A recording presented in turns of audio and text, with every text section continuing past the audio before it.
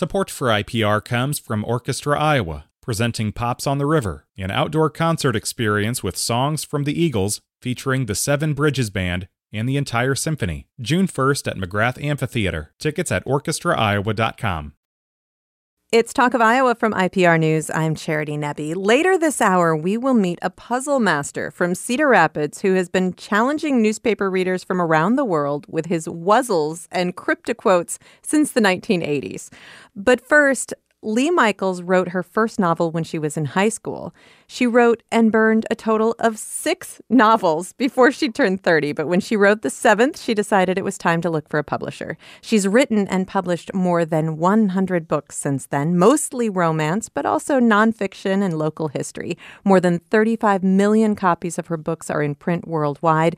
And she has also taught and inspired thousands of other writers through classes and mentorship. She built this literary empire from her home in Ottumwa, Iowa, and she is here with me now. Lee, welcome. Thank you, Charity. It's wonderful to be here. Well, it is wonderful to have you here. And I want to go back to that girl in high school who just couldn't stop writing.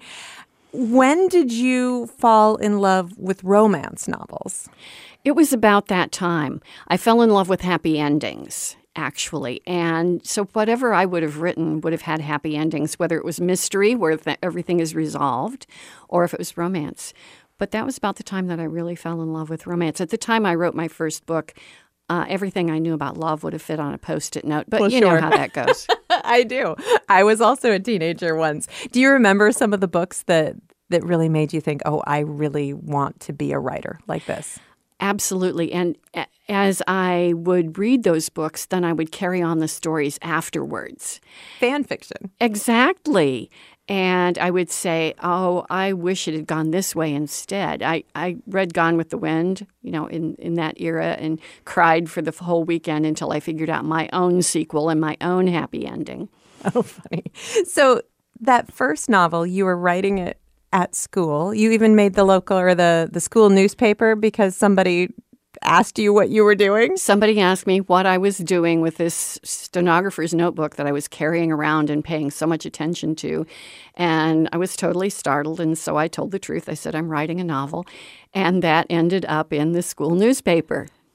Did you ever let anyone read that novel? No. That was the first one that got burned. It was so terribly derivative. And it also, I hadn't learned about research. And some of the action in that novel revolved around June 31st. Think about it. So when you decided to go to college, you went to Drake University and you studied journalism. Mm-hmm. So had you put away for a while the idea of being a novelist? I always wanted to make my living writing. And I was realistic enough to know that was going to be chancy to try to do it with writing fiction. So I decided to go into journalism, figuring that newspapers would always be a secure career, which, well, that turned out not to be. But a little bit like June 31st. Right? Exactly. But in the meantime, it was a wonderful way to learn to write. And as a matter of fact, one of my first editors told me that my prose was very easy to translate because it was very crisp and clear, and I think that was because of journalistic writing. Interesting. Very interesting. So you trained to become a journalist. You were an excellent student, all kinds of accolades, but a journalism career just wasn't in the cards for you. Well, I went back. I had been in Ottumwa to do an internship at the newspaper there, and I went back to get married, and my husband worked at the newspaper, and so they wouldn't hire me at the newspaper because of that conflict. So I worked in radio for a while, actually. Wow. And then I worked at the library. I worked in public relations. I did various other things and then kept writing through that time. And I had sold my 4th book and decided that if I could write faster, that I could make a living as a writer, and so I quit the day job. I want to go back to that first book that you sold because there were 6 novels that you wrote and then destroyed because you didn't want anybody to see them. Exactly. Obviously, you were building your writing muscles during that time, but it's still, what did that feel like to burn one of your books? It was almost a relief because there was no longer a temptation to try to fiddle with those words and make them work. I was free to take the idea and do something new with it. And everything that was good about those 6 books stayed in my head. In fact, one of the great lines from one of those stories did not actually appear until I think it was book number 49 or 50. Wow. And I used it. So, I don't feel that I lost anything by burning those. I just gave up the idea of trying to edit them. That 7th novel, what was different? What made you think, okay, maybe this is time to start looking for a publisher? I think I had just learned as much as I could on my own, and I knew that. And when I sent that book in, I really did not even hope for a yes. I hoped for a no, but here's why that would help me then in future efforts. And instead, what I got back was that book collided with the perfect editor for it. And she wrote me back a 2-page letter that said, well, we think if you can do this and this and this, with some very positive and very concrete suggestions. And I did that, and then they went to contract on that book. And that was published by Harlequin Romances. It was Harlequin Romance. It was your first book to be published, and they're the leading romance publishers in the world. Yes. Wow. Wow. I had sent it to Harlequin because I figured I could always work my way down the ladder. Nice. And that also came at a pivotal moment in your life. Rochelle Chase, one of your students, but friends, and also she wrote a beautiful piece about you in the Des Moines Register. And she wrote about that time. Yes. Your husband was struggling with alcoholism. So as a family, you were really at a crossroads. We indeed were. I had said that, I was just about to leave. And if something didn't change with the drinking. And I was going to go back to school and go after my master's in English. And so the day that we actually did the intervention on him, he was in the hospital, and we did the intervention. And I said, this is it. Either you do something about the drinking, or I am going back to school, and I will leave to do that. And I went home, and the mailman dropped off a package on the porch, and it was my book coming back from Mills and Boon, the Harlequin office in England. I had sent it to Toronto, to the head office, and it came back from this publisher I'd never heard of with this letter that said, yes, we think if you can do this, that we like your work, and we think we can publish. What an incredible moment. And your husband was able to stop drinking, and you did stay together, so there was a beautiful resolution to Absolutely. that as well. But publishing that first book, you were still working at the library at the time, right? Mm-hmm. And just publishing a book, as so many authors have learned, does not a living make. So tell me again, how many books did you write before you thought, you know what, maybe I can make a living this way? I had written 4. I'd sold the 4th book. And I had a chance to meet with my editor, and I just gave her that question. What can I expect in terms of income here, long run? And she told me, and I said, oh, okay, I'm going to go home and quit my job. So from that point forward, you wrote 4 books a year? For the first 10 or 12 years that I was with Harlequin, I wrote 4 books a year. What does that break down like? How much time did you have to spend writing to have? That's an incredible output. How did you do it, Lee? Well, I would pour my second cup of coffee in the morning, and I would go to my office, and I would work until noon, and then my husband and I would go out for lunch, because that was one way to keep control over the time management. And then when I came back, I'd go back to work until about 4 o'clock in the afternoon. In the evenings, I'd often do research, or I'd answer fan mail, or that sort of business things, and on the weekends. But I would write a book in about 6 to 8 weeks. I would take a short break from it, and then I would revise. And then many times I would send the book off, and the next day I would start the next book. Wow. Now, Harlequin Romances, they publish a lot of books. Mm-hmm. There's a large volume there. So when you were publishing these romance novels at that time, did you also do publicity for them? Not a great deal, because especially in that era, traditional publishers were more apt to promote the author. And Harlequin had a policy, and still does on their series romance, that they promote the series rather than the author, but they would put a great deal of advertising oomph behind those books, behind the whole series. Right. Well, and people who read and read Harlequin romances were devoted and Absolutely. are devoted to reading those books. So There once were you find an audience. There were subscription services, and they would buy all of the books. What Yes. did you hear from readers?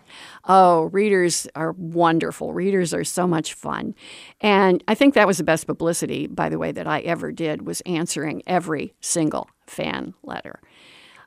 There was a time that the editors in Brazil put my address into the books, and I started getting fan mail in Portuguese.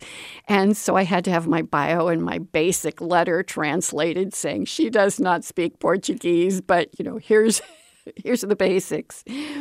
But I still answered all those letters. There was a reader in New Hampshire who got my book at the library, wrote me a fan letter, and so I sent back my newsletter, which had a recipe in it and, the little bling and that sort of thing. And she was so excited that she took this all to the library. The librarian pulled all my books off the shelf, made a display, baked the cookies from the recipe, and had a tea party in my honor. I've never been in New Hampshire, but I've had book events there. Oh, that's so wonderful. And you were spinning these stories from your home in Ottumwa, Iowa. Where did you get your ideas? Ideas can come from anywhere, and often it starts with a basic problem, and sometimes as much as, just a little tiny bit in a newspaper. One of my books started because I ran across a snippet in a newspaper that said that there was this attorney somewhere up in Wisconsin that was being disbarred because they found that he had been filing his divorce client's paperwork in the Dominican Republic instead of in Wisconsin. And his clients were finding out years after the fact that they were not divorced. And I'm thinking, wow, there's a story. Right. There's a hook for a romance novel. Exactly. For sure. All right. The book is called Maybe Married. We are going to take a short break. We'll be back in just a moment. I am talking with Lee Michaels. She has written and published more than 100 books, mostly romance novels, but also nonfiction and local history. She also teaches and mentors many other writers and lives in Ottumwa, Iowa. You can find out more about her at leemichaels.com, and we'll be back in a moment. This is Talk of Iowa from IPR News. Support for IPR comes from Orchestra Iowa, presenting Pops on the River, an outdoor concert experience with songs from the Eagles featuring the Seven Bridges Band and the entire symphony. June 1st at McGrath Amphitheater. Tickets at orchestraiowa.com. Can we heal the environment? In Kansas, we're working on it. Up From Dust is a podcast about how humans reshaped the world to fit urban landscapes and agricultural needs. We'll meet the people who are rolling up their sleeves to find more sustainable ways forward. Listen to Up From Dust from KCUR, part of the NPR network. It's Talk of Iowa from IPR News. I'm Charity Nebbe. Coming up in just about 15 minutes, we will meet the puzzle master behind Wuzzles and Cryptoquotes. He is 88 years old now and still making puzzles. With me right now is Lee Michaels. She is the author of more than 100 books, mostly romance novels, but also nonfiction and local history books. She has more than 35 million copies of her books in print worldwide. She's also taught and inspired thousands of other writers through classes and mentorship. She lives in Ottumwa, Iowa. And Lee, I have to ask, so you have written all of these romance novels, and we know that people buy, read, love romance novels, but this is a genre that doesn't get a lot of respect. Has that been frustrating for you? It has. Women's fiction, as a rule, doesn't get a lot of respect. And romance, a lot of people have the image of romance that it's all the same book. You just change the names of the characters and change the eye color and go from there. And because all of the books have this very basic structure and they all have a happy ending, people sometimes think that they are that they're all the same. Often romance is a small book. It's shorter than many other novels. It's got a lighter approach to life, and so they think that it's just froth and that there's nothing different about it. But romance is very intense, and it's a great way for young people. I've had letters from teenage readers who say, after I read your books, I know there's a man out there that's right for me, and I don't have to take the first one that comes along. Now, that's something that I really like promoting. Yeah, that's definitely a lesson worth sharing. So when people belittle this genre, I mean, what do you tell them? Why read romance? Oh, wonderful question. What I tell them usually is, I often ask, who's your favorite author? And they will tell me, and frequently it is a romance author. They just don't realize it. Or someone who got to start as a romance author. And I point that out, that mysteries are also formulaic and very much alike in that they all have these certain elements in common. And does that make all mysteries alike? Of course not. And the same is true for romances. They're not all alike just because they have a basic structure. So you wrote about 80 books for Harlequin. Mm-hmm. And then you felt like you needed a change. Tell me about that. I definitely felt like I needed a change. I was burning out a bit. And instead of boy meets girl, boy wants girl, boy gets girl, I was starting to think more about, boy kills girl. And I thought, it's really time for a break. So Yes. So when I went back to writing after that, I changed just about everything I could. I went from short books to long ones. I went from contemporary to historical. And I went from sweet to, shall we say, sassy and sophisticated. And so now I write historical romance set in the British Regency period, which is 1810 to 1820. And I thoroughly enjoy doing that in terms of romantic comedy, because the society of the time was a little wacky, and it's fun to look at the enjoyment of making or avoiding the right marriage. So when you were looking for that next adventure, for that next challenge, I mean, when you mentioned murder, I mean, did you try mysteries? Did you give that a go? I've tried mysteries. One of my mysteries, I never could figure out who did it. So that was not going to be a successful book. No, maybe more realistic than many mysteries. But so how did you settle on this Regency era? I've always loved reading Regency romance. It was one of the first things that I did read in terms of romance novels. It was Georgette Hare and all of her books. She was pretty much the originator of the modern Regency romance format. And so I had been doing research on the Regency period from the time that I was starting to write anything. And I had tried writing Regency with minimal success. And I was challenged by Rochelle Chase, as a matter of fact, my friend and student who said, I think you should try this. And so I did.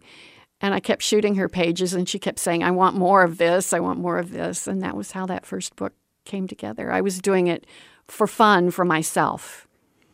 How, from being based in Ottumwa, Iowa, how have you done research on Regency England so that you can write it convincingly? Well, I spent one summer in England. That was very, very productive. And I've been several times. And then there's just a lot of really good information out there. There were a lot of diaries of the period. There's a lot of biographies of the period. And that's a really good way to learn the language, the way that people talked, the way that they thought. That sounds so incredibly challenging. Now, I realize that a modern English author writing the Regency era would have a lot of the same challenges, except they grew up in a culture that evolved from that, and you didn't. And I didn't. So, I mean, what are some of the challenges for you? One of the big ones for any historical author is maintaining a balance between what that character would have thought to what we see as acceptable today in attitudes, in outlooks on, in even political correctness, all that sort of thing. And one of the biggest challenges is that we talk lightly today about psychological matters all the time, and they wouldn't have done that then. It creeps into our language unless we really watch out for it. Interesting. Are there mistakes that you made in the first few books? Can you spot things now that you're like, oh, I wouldn't do that again? I was fortunate that I was very careful and I had good editors, and so that I don't think there's anything in there that's terrible. But, they do creep in pretty easily. So how is the culture of writing these historical romance novels, how is that different from writing those Harlequin romances? Well, I tend to write one book a year now. It seems like a very reasonable goal. Yeah, very reasonable. And trying to be semi-retired, that's not working out well. But so I'm working slower, and I'm doing a lot more research and reading and thinking about. But in a way, my characters are still very middle class. Even if they have titles and such, they still come across as very down to earth and practical and democratic. So, what are a couple recent titles? The most recent is called Their Makeshift Marriage. And it actually is, it truly is middle-class characters who get caught up in the high society of the time. He is a solicitor, and she is the illegitimate daughter of an earl. And their marriage of convenience that is supposed to solve all their problems ends up causing a whole lot more. I think I may have run into that setup a time or two myself.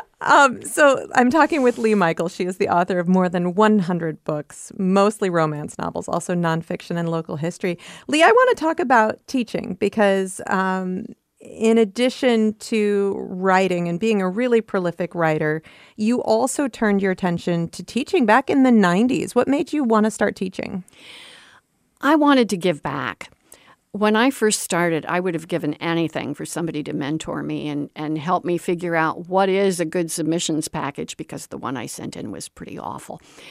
And to have someone that I could just bounce ideas off of to brainstorm. And so the opportunity came up to offer a romance writing seminar through Iowa Summer Writing Festival at the university.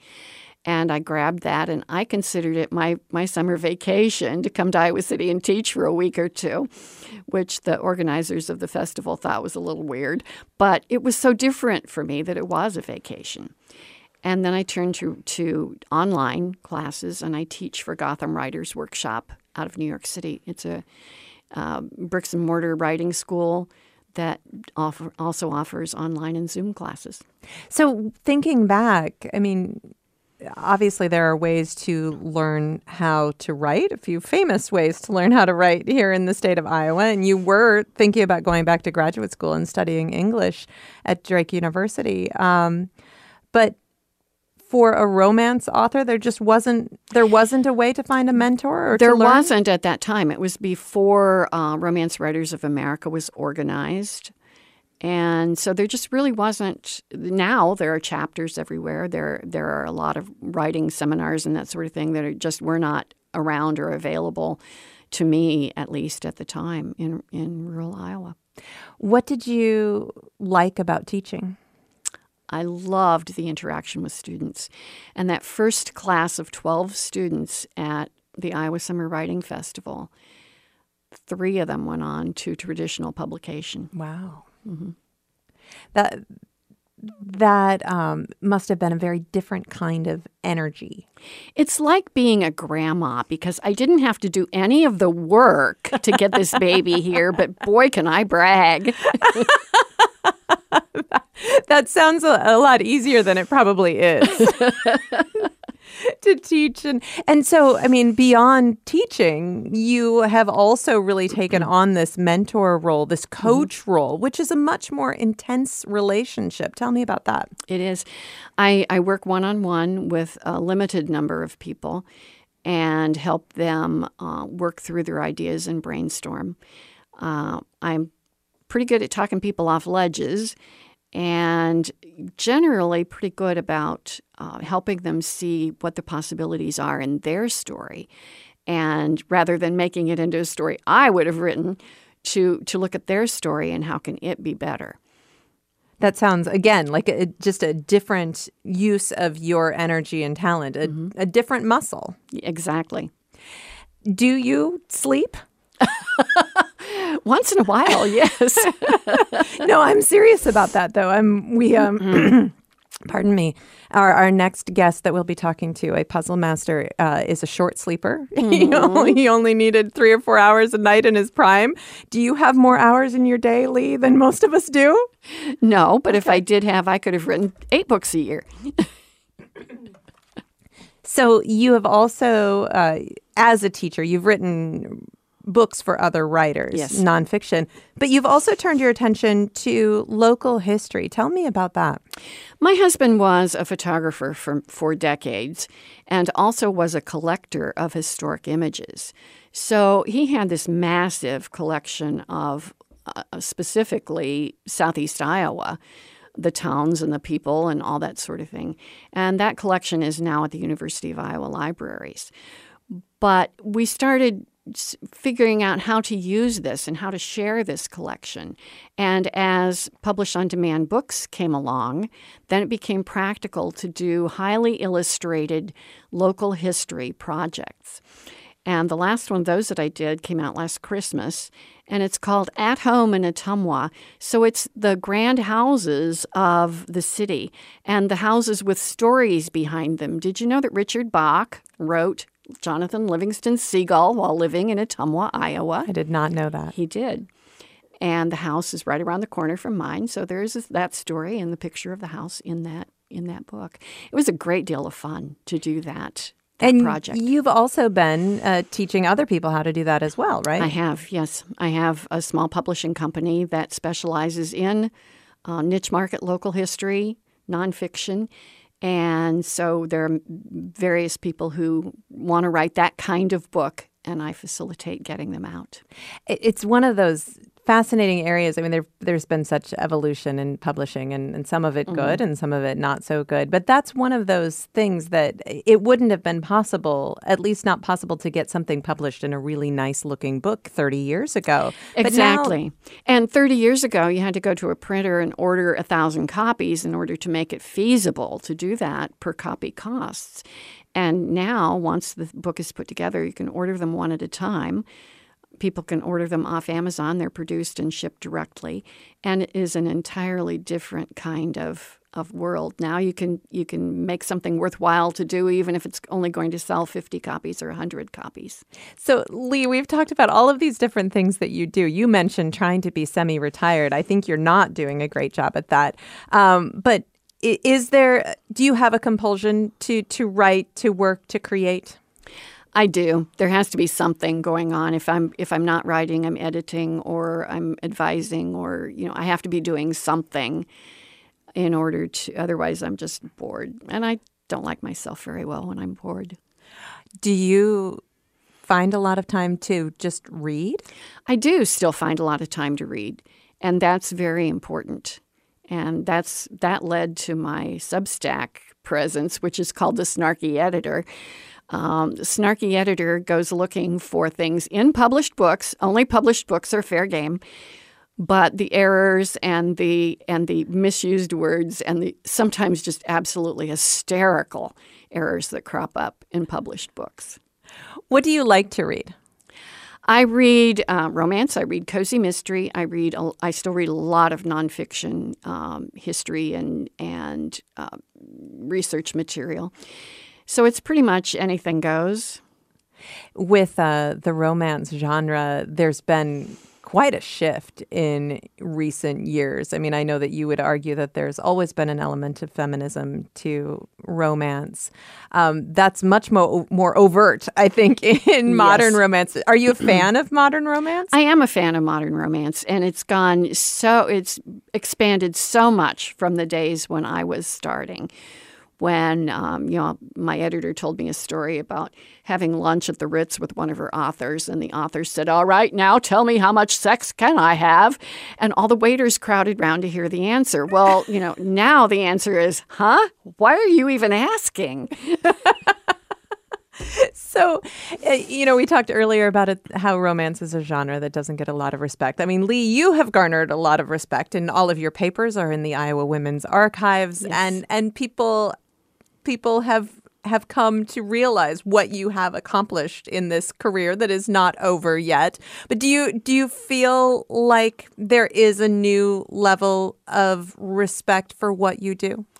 I think there's increased respect, yes, as somebody makes a career. And, it is one of the few fields that a writer can actually make a living writing rather than also teaching or doing other things.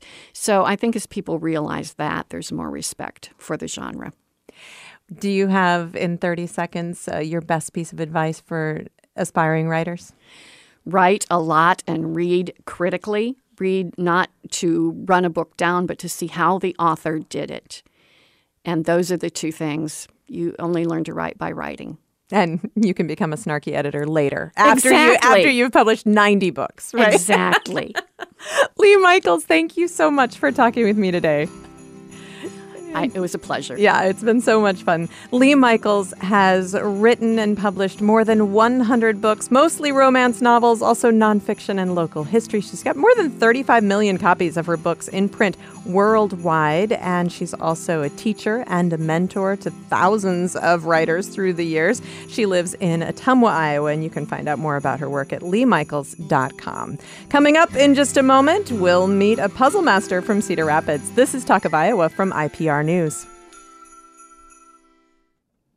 Can we heal the environment? In Kansas, we're working on it. Up from Dust is a podcast about how humans reshaped the world to fit urban landscapes and agricultural needs. We'll meet the people who are rolling up their sleeves to find more sustainable ways forward. Listen to Up from Dust from KCUR, part of the NPR network. It's Talk of Iowa from IPR News. I'm Charity Nebbe. A lot of people around the world have an ongoing relationship with Tom Ecker of Cedar Rapids, but they probably don't know it. Ecker is the creator of a couple of addictive little word puzzles that are syndicated worldwide. Wuzzles and Cryptoquote originated and still appear in the Cedar Rapids Gazette. Wuzzles has been going strong since 1982.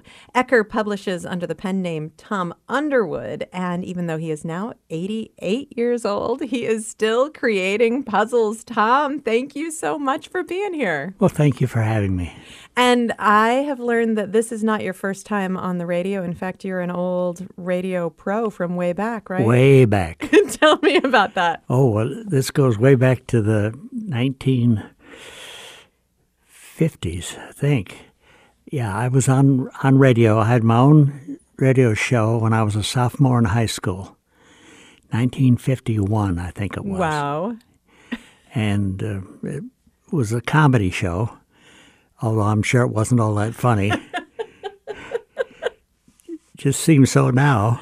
Right. But it's a long time ago. Right. And that was in Waverly, Iowa? In Waverly at Wartburg College. Wow. And you have had, radio's not the only thing you've done. You've had a very long and varied career. You were a longtime athletic director for the Cedar Rapids Community Schools, an international lecturer on progressive interval training, the coach of the Swedish national track and field team. It sounds like I'm making this stuff up. You are. Not. You're making it up. Yeah, you are. You've done a whole lot of stuff. When did you first become interested in puzzles? It was in 1970, and I was in my office in Cedar Rapids, and my secretary came in with a sheet of puzzles that she wanted me to try to solve. And I thought they were kind of easy. And they were the first of what we now call Wuzzles. All right, so these are called rebus puzzles. Well, rebus is the actual name, technical name for this kind of puzzle. But there are all kinds of names. But rebus is the one that really tells the story the best. All right, and how does it tell the story? Explain this kind of puzzle to me. Okay, there's a missing concept in every puzzle. And the concepts are in, on, over, under, and so forth. There are over 500 of those. Mm-hmm. And then once you've got that, then you have a combination of words. And if you look at the words and you can imagine over or under or something that fits, then that solves your rebus. All right. So I have a perfect example here because I've got one of your books, More of the Best of Wuzzles, in front of me. And it's got one on it, and it's got the word basic written backwards twice. So I'm guessing that's back to basics. It is. Okay. Yeah, well done. I've been practicing. I've been practicing Well my done. Wuzzles. So you just whipped through these puzzles that your secretary handed you. This was something that had been making the rounds at the building. But clearly, it didn't stop there. That really ignited your imagination. Well, then I decided I would create my own.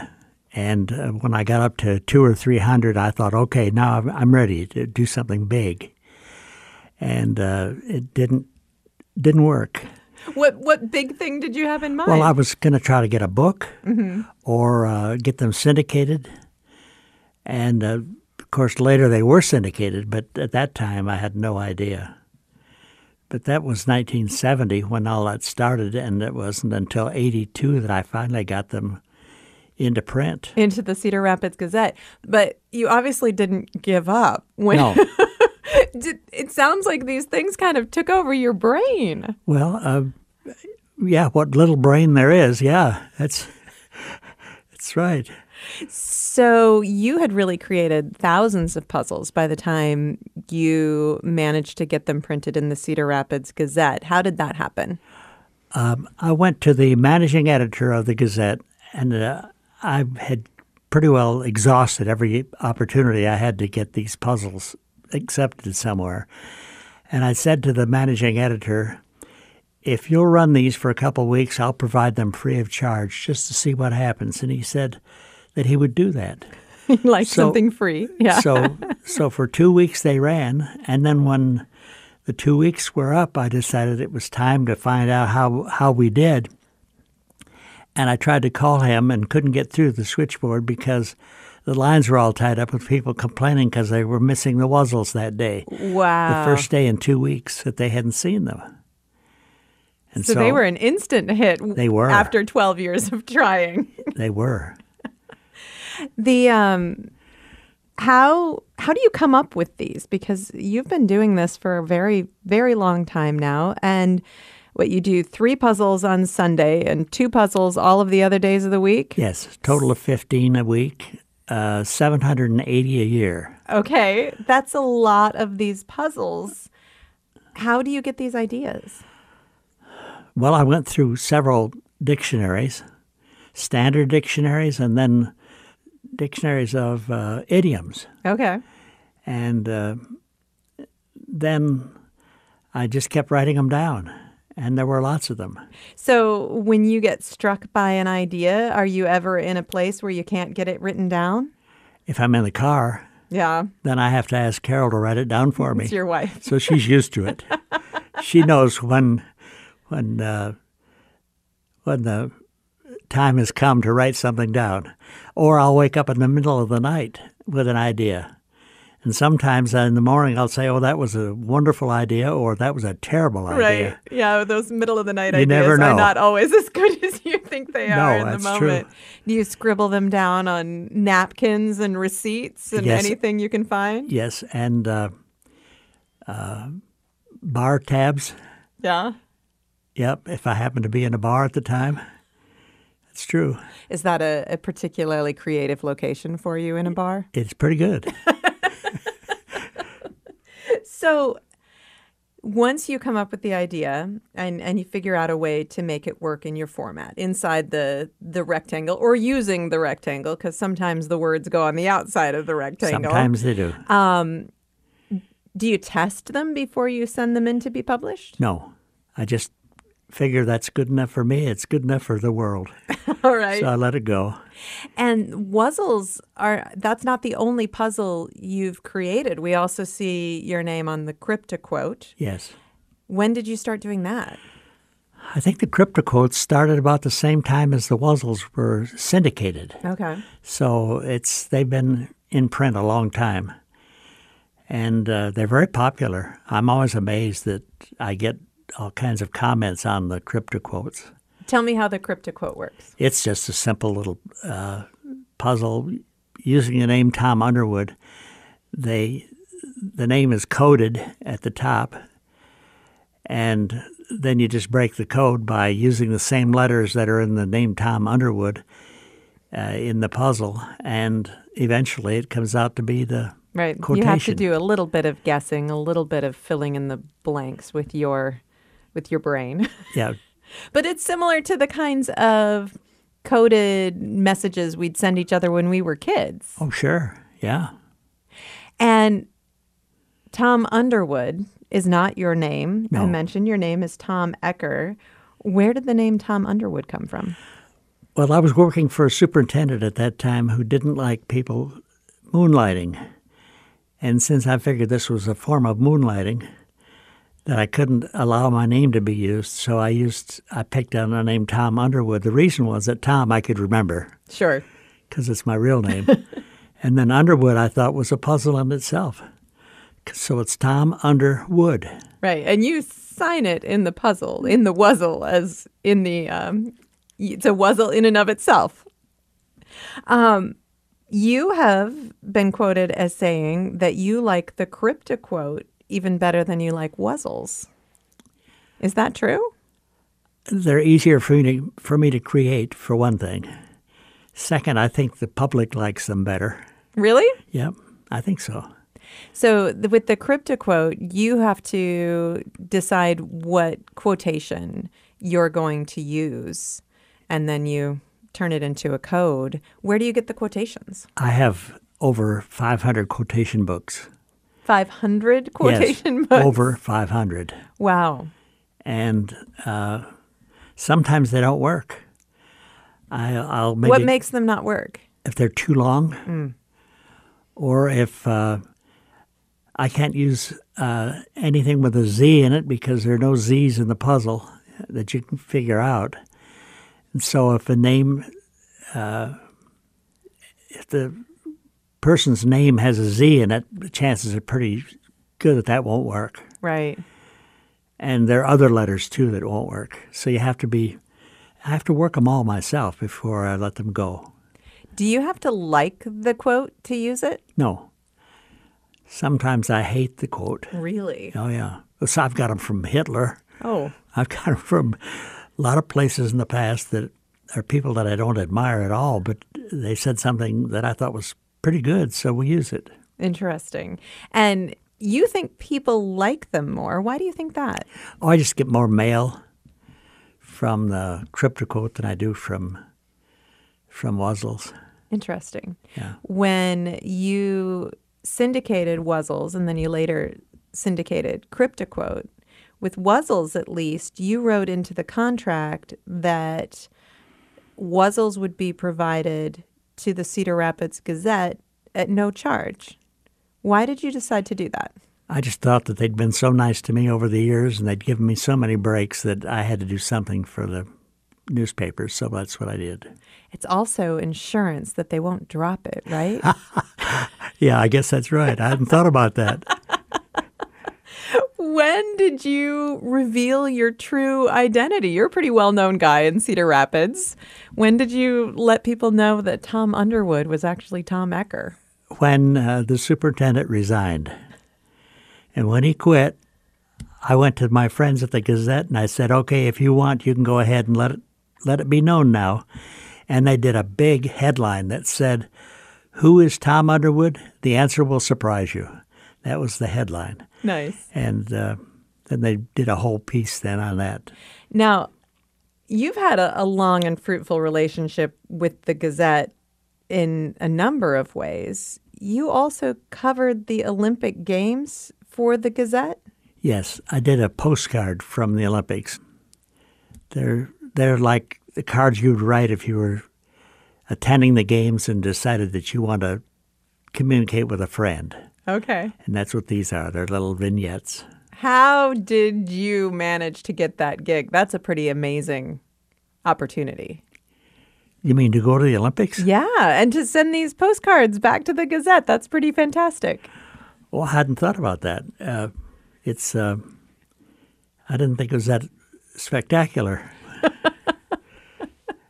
So you are someone, you've done all of these different things, and you were a longtime athletic director with the Cedar Rapids schools, so you had your day job, but it's pretty clear that you need to keep busy with other things. And I've read that you don't sleep very much. No, at that time I didn't. How much? Oh, I was sleeping maybe 3 or 4 hours a night. But I tell people now I get in 3 or 4 hours before midnight. Well, I'm 48 and I get in 3 or 4 hours before midnight, Tom. So you're not alone in that. But so you were just always a short sleeper. You had a lot more hours in the day than the rest of us. Oh, yes. I always blamed that. I said it's easy to be productive when you're awake. I read a newspaper every day, but I had shifted my newspaper reading to digital reading before the pandemic, and then the pandemic led me back to reading on paper, and it led me back to doing crosswords and puzzles too. Do you ever worry that with people spending more and more time on their phones and computers that the day of the newspaper puzzle might be coming to a close? I asked my editor in New York, and I said, what's going to happen? Because we've got newspapers that are folding all over the country, and people are not renewing their subscriptions. And he said, puzzles will always survive. He said, when everything else is gone, there will always be printed puzzles. So I just took him at his word and continued on. Well, we've had a few puzzles that have been big crazes, like Wordle from the New York Times. It wasn't originally from the New York Times, but these are digital puzzles. Have you thought about taking Wuzzles digital? No. No, I wouldn't know where to begin. Right. Well, if you were still only sleeping 3 or 4 hours a night, I bet you'd get it done. Probably. So how long do you think you'll be making puzzles for people? Until I croak. That's what I tell people. Well, thank goodness for us. Yeah, but it isn't yet. Right. You keep at it for a long time. Do you ever get writer's block? Do you ever get to moments where you just can't come up with puzzles for days on end? Hasn't happened. Has not happened yet. No. Do you know if you've repeated puzzles? I try not to. I really try not to. But I'm sure sometimes I do repeat them, or at least change the pronoun maybe in the answer.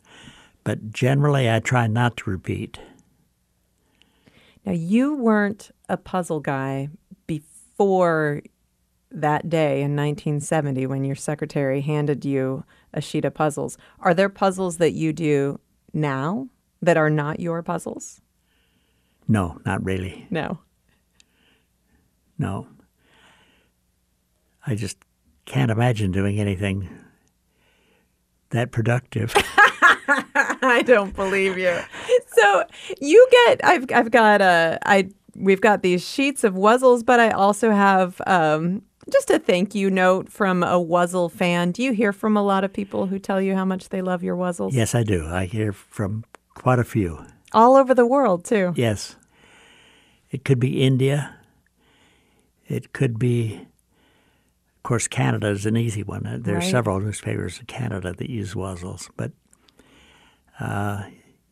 United Arab Emirates. I think I'm in 2 papers there. Wow. Well, and I guess if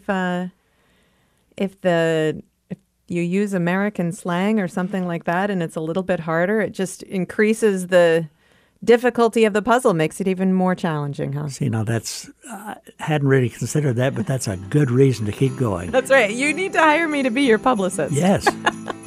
Tom, thank you so much for your puzzles, and thank you for talking with me today. Thank you for having me.